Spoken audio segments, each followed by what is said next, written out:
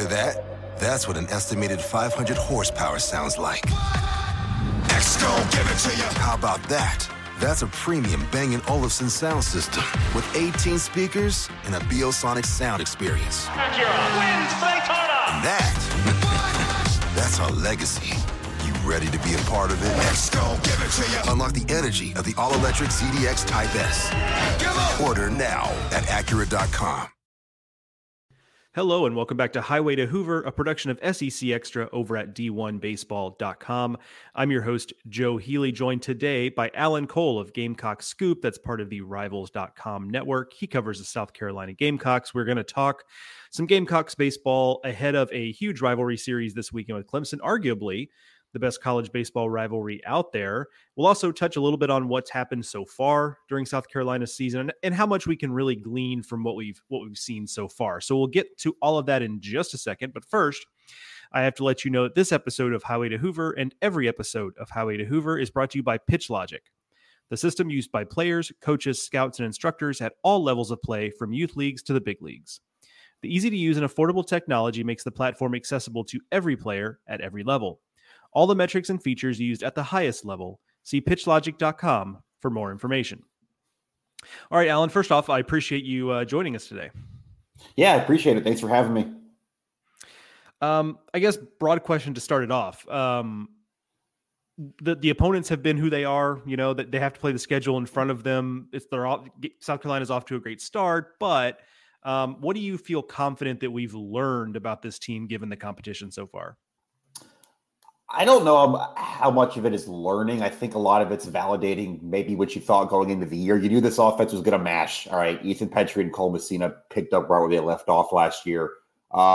This offense in general, 1 through 9, there's not really an easy out anywhere there. I think you kind of knew that going in. You didn't have a lot of certainties about the pitching, but Eli Jones has pitched twice on Fridays and looked great both times. I think you kind of just learned maybe what you knew, which is still definitely good. And I guess to answer your question, if there's one thing you maybe have learned, it's that Roman Kimball looks good. The Notre Dame transfer who missed all last year with Tommy John. He's through 2 innings in his first start, 4 innings in his second start back. Looked solid both times. Stuff played really well. And I think the training wheels are going to be off him pretty soon in terms of building him back up from injury.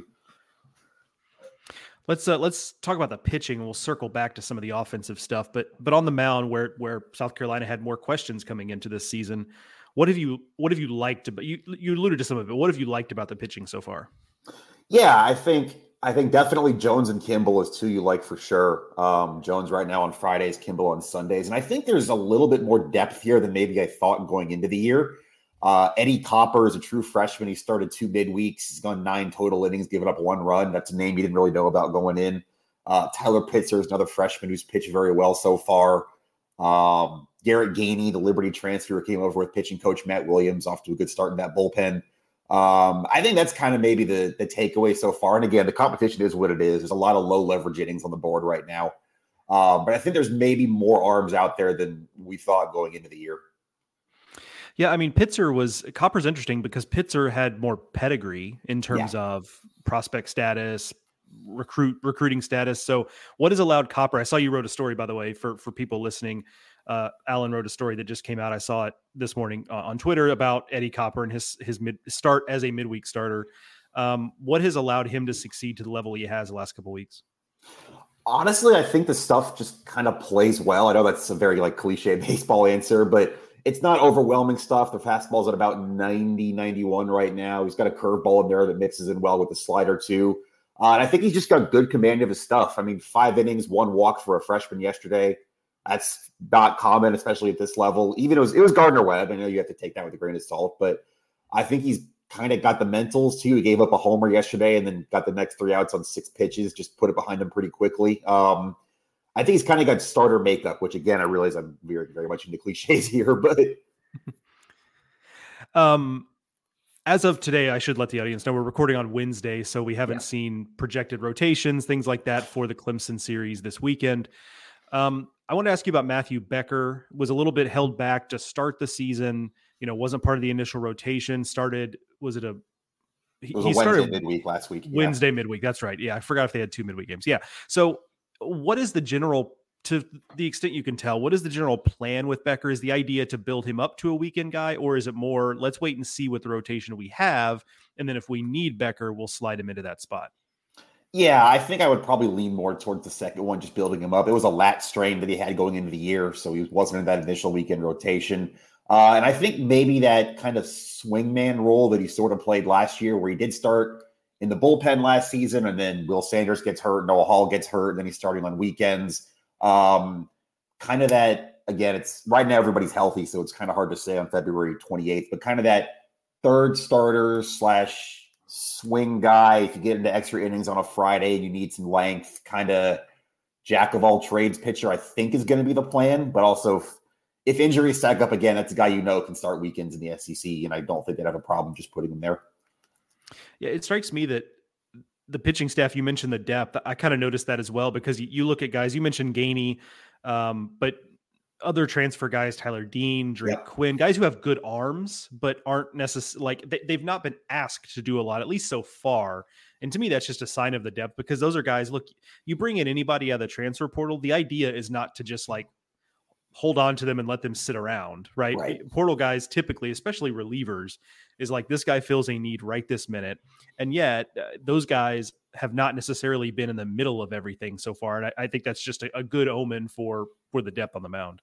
Yeah, I agree. Another guy I should have mentioned is Ty Good, the College of Charleston transfer. He was a starter there last year. He's kind of been in that first guy out of the bullpen sort of multi-inning relief role. He picked up Kimball in a piggyback in his first start back from injury. He did it again after Friday. There was a rain delay. He picked up Eli Jones after he had to leave the game early with that.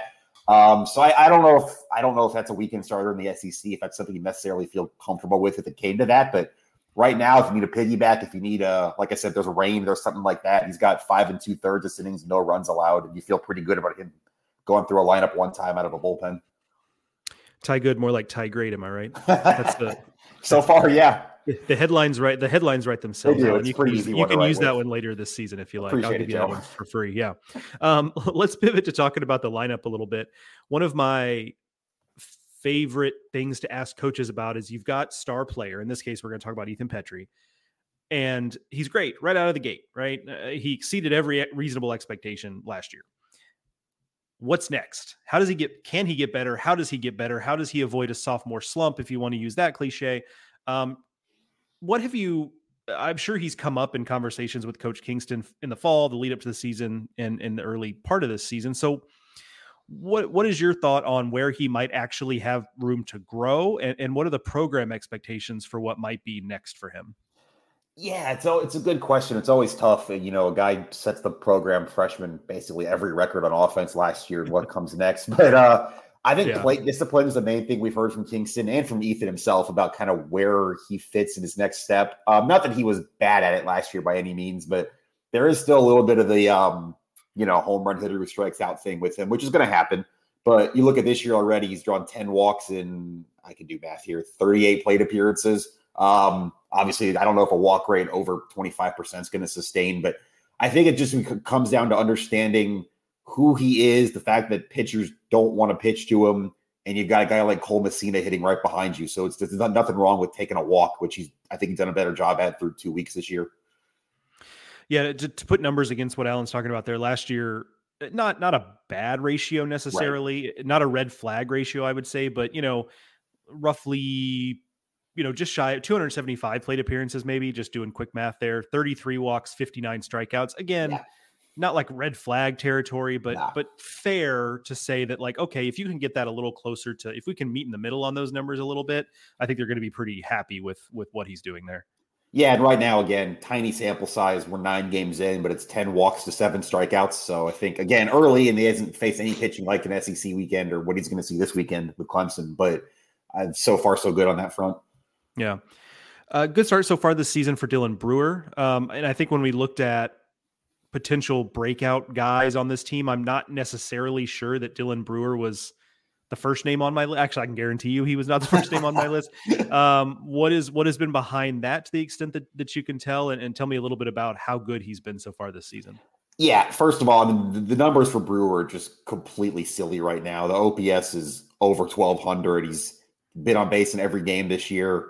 The batting average is a crisp 519, which I know is not going to sustain. But yeah, as far as I can tell, I don't know if it's just a year adjusting to the program. He was a Clemson transfer, of course, so obviously a big weekend for him coming up. It just kind of feels like everything's starting to click. I think Kingston was talking either after Friday or Saturday of last week that how well-rounded of a player he is and has been this year. The defense has been better. He's running the bases a little bit better this year. He had a big stolen base yesterday. Ended up scoring the tying run, and they were down in the fifth inning of that midweek.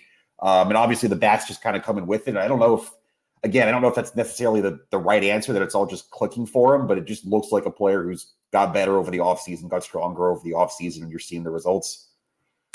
My favorite stat of his, he is yet to strike out. Yes. Like that's just insane. I mean, he's looking at, he's 35 roughly plate appearances. I mean, that's crazy. Again, numbers that won't sustain, but honestly, I do believe he'll strike out between now and May. Yes. Yeah, that probably is going to happen. Like whatever the odds are there, I'd throw a couple bucks on that. But I think it goes to show we have enough sample now that I think it's safe to assume like this is probably a guy who's going to take some walks. He's going to minimize his swing and miss. So the numbers, you can't take them as gospel, but I do think you can take them as hints as to where players are going. As you allude to with Petrie in the plate discipline, I think Brewer strikes me just in the limited window of seeing him as a guy who is going to provide that if nothing else, because he's not going to be a big power guy. He's not going to impact the baseball as much as others, but if he can be that guy that just draws walks and is a pesky at bat, like that's really all you're asking for. Yeah, I think the pesky at bat point is actually a good one, because as of yesterday, for the first time, they moved him up into the 2-hole in the lineup, as in he's hitting right in front of Ethan Petrie now. I don't know if that's going to be the play in the rest of the season, if that was yesterday's matchup they liked, whatever, but I think there is something to be said for having a guy who's pesky, who's annoying to get out, who can beat out a bunt for a hit. He's got pretty good speed hitting in front of Petrie and Messina. Hey everyone, we're going to take a quick break from our discussion to hear a couple ads from our sponsors. Did you hear that? That's what an estimated 500 horsepower sounds like. X-Gon, give it to you. How about that? That's a premium Bang & Olufsen sound system with 18 speakers and a Biosonic sound experience. Acura wins Daytona. And that's our legacy. You ready to be a part of it? X-Gon, give it to you. Unlock the energy of the all-electric ZDX Type S. Order now at Acura.com. Let's talk a little bit about, I'm curious about Will Tippett. Last year, he got kind of thrown into a role just frankly he wasn't ready for, but they didn't have a choice with the Will McGillis injury. He ends up getting a lot of playing time, and you just knew he was overmatched with the bat last year. But you go into this year, he's, what you're going to get defensively. He's a good defender. He's a good athlete. He can run a little bit, all that stuff. But the bat still has not totally come around. What level of optimism do you have that we'll see at least a competent offensive season out of Will Tippett when it's all said and done? I think there is some progression to the mean coming, just because, again, I think you look at all these crazy South Carolina numbers with Brewer or Petrie, and that's not going to sustain. I don't think Dylan Brewer's going to have a OPS under 600 for the season, or excuse me, Will Tippett will. I wouldn't be optimistic that he's anything more than a glove first shortstop right now, who's just going to be hitting ninth in the lineup, which is with the rest of this lineup. Maybe that's all you need. But again, you talk about other guys not being ready. You've got Lee Ellis, the true freshman at shortstop, who's kind of a similar build right now. He's a great athlete. He's got a great glove, but he's not really ready at the plate either. Maybe if it got to a point where you would like move Parker Nolan to shortstop and maybe try some different things on the infield. But right now, I think this is going to have to be what it is for Tippett batting ninth. There's not a lot of depth at shortstop. There is Jordan Carrion, who is the late Florida State transfer, who has not been cleared yet by the NCAA. Kingston updated us yesterday, so there's still no word on that. If at some point he becomes eligible, maybe that changes the equation for Tippett. But right now, I think you got to just run him out there at shortstop and kind of trust the glove first and hope the offense comes around here and there. He is still taking walks, though, I will say. He's got 8 of those, even though he only has 4 hits on the year, which is kind of bizarre. Well, that's kind of what I was going to say, is that really all you're looking for at the bottom of the lineup from him is, can you not be a zero offensively? As long as there's realistic expectations, I think, he'll be able to meet those. The carry-on thing, I kind of forgot about that, but man, like I think a lot of people have. What a shocker that the NCAA is dragging their feet on an approval or denial, for that matter, of a waiver. Like, it's just, anyway, we don't need to go down that road because we'll be here all day. This is more of like a PSA to South Carolina fans. Like, that hopefully you'll co-sign for me is that like Cole Messina's hitting 212, but you have to look under the hood of some of those numbers, right? Like he's still got 3 home runs. Like he's still walking at a decent clip. His strikeout rate has not ballooned. His OPS, considering he's hitting 212, his OPS is relatively healthy. Like it's just kind of a slow start from an average standpoint, but so that's my PSA. If you're a South Carolina fan looking at 212 from Cole Messina and getting nervous, like just don't. That would be my advice.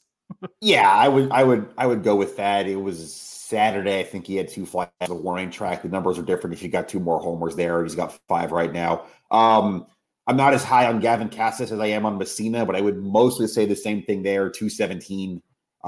That's not what he is. The strikeout rate's better there too. That was a big problem for him last year. Right now it's 7 walks to 6 strikeouts.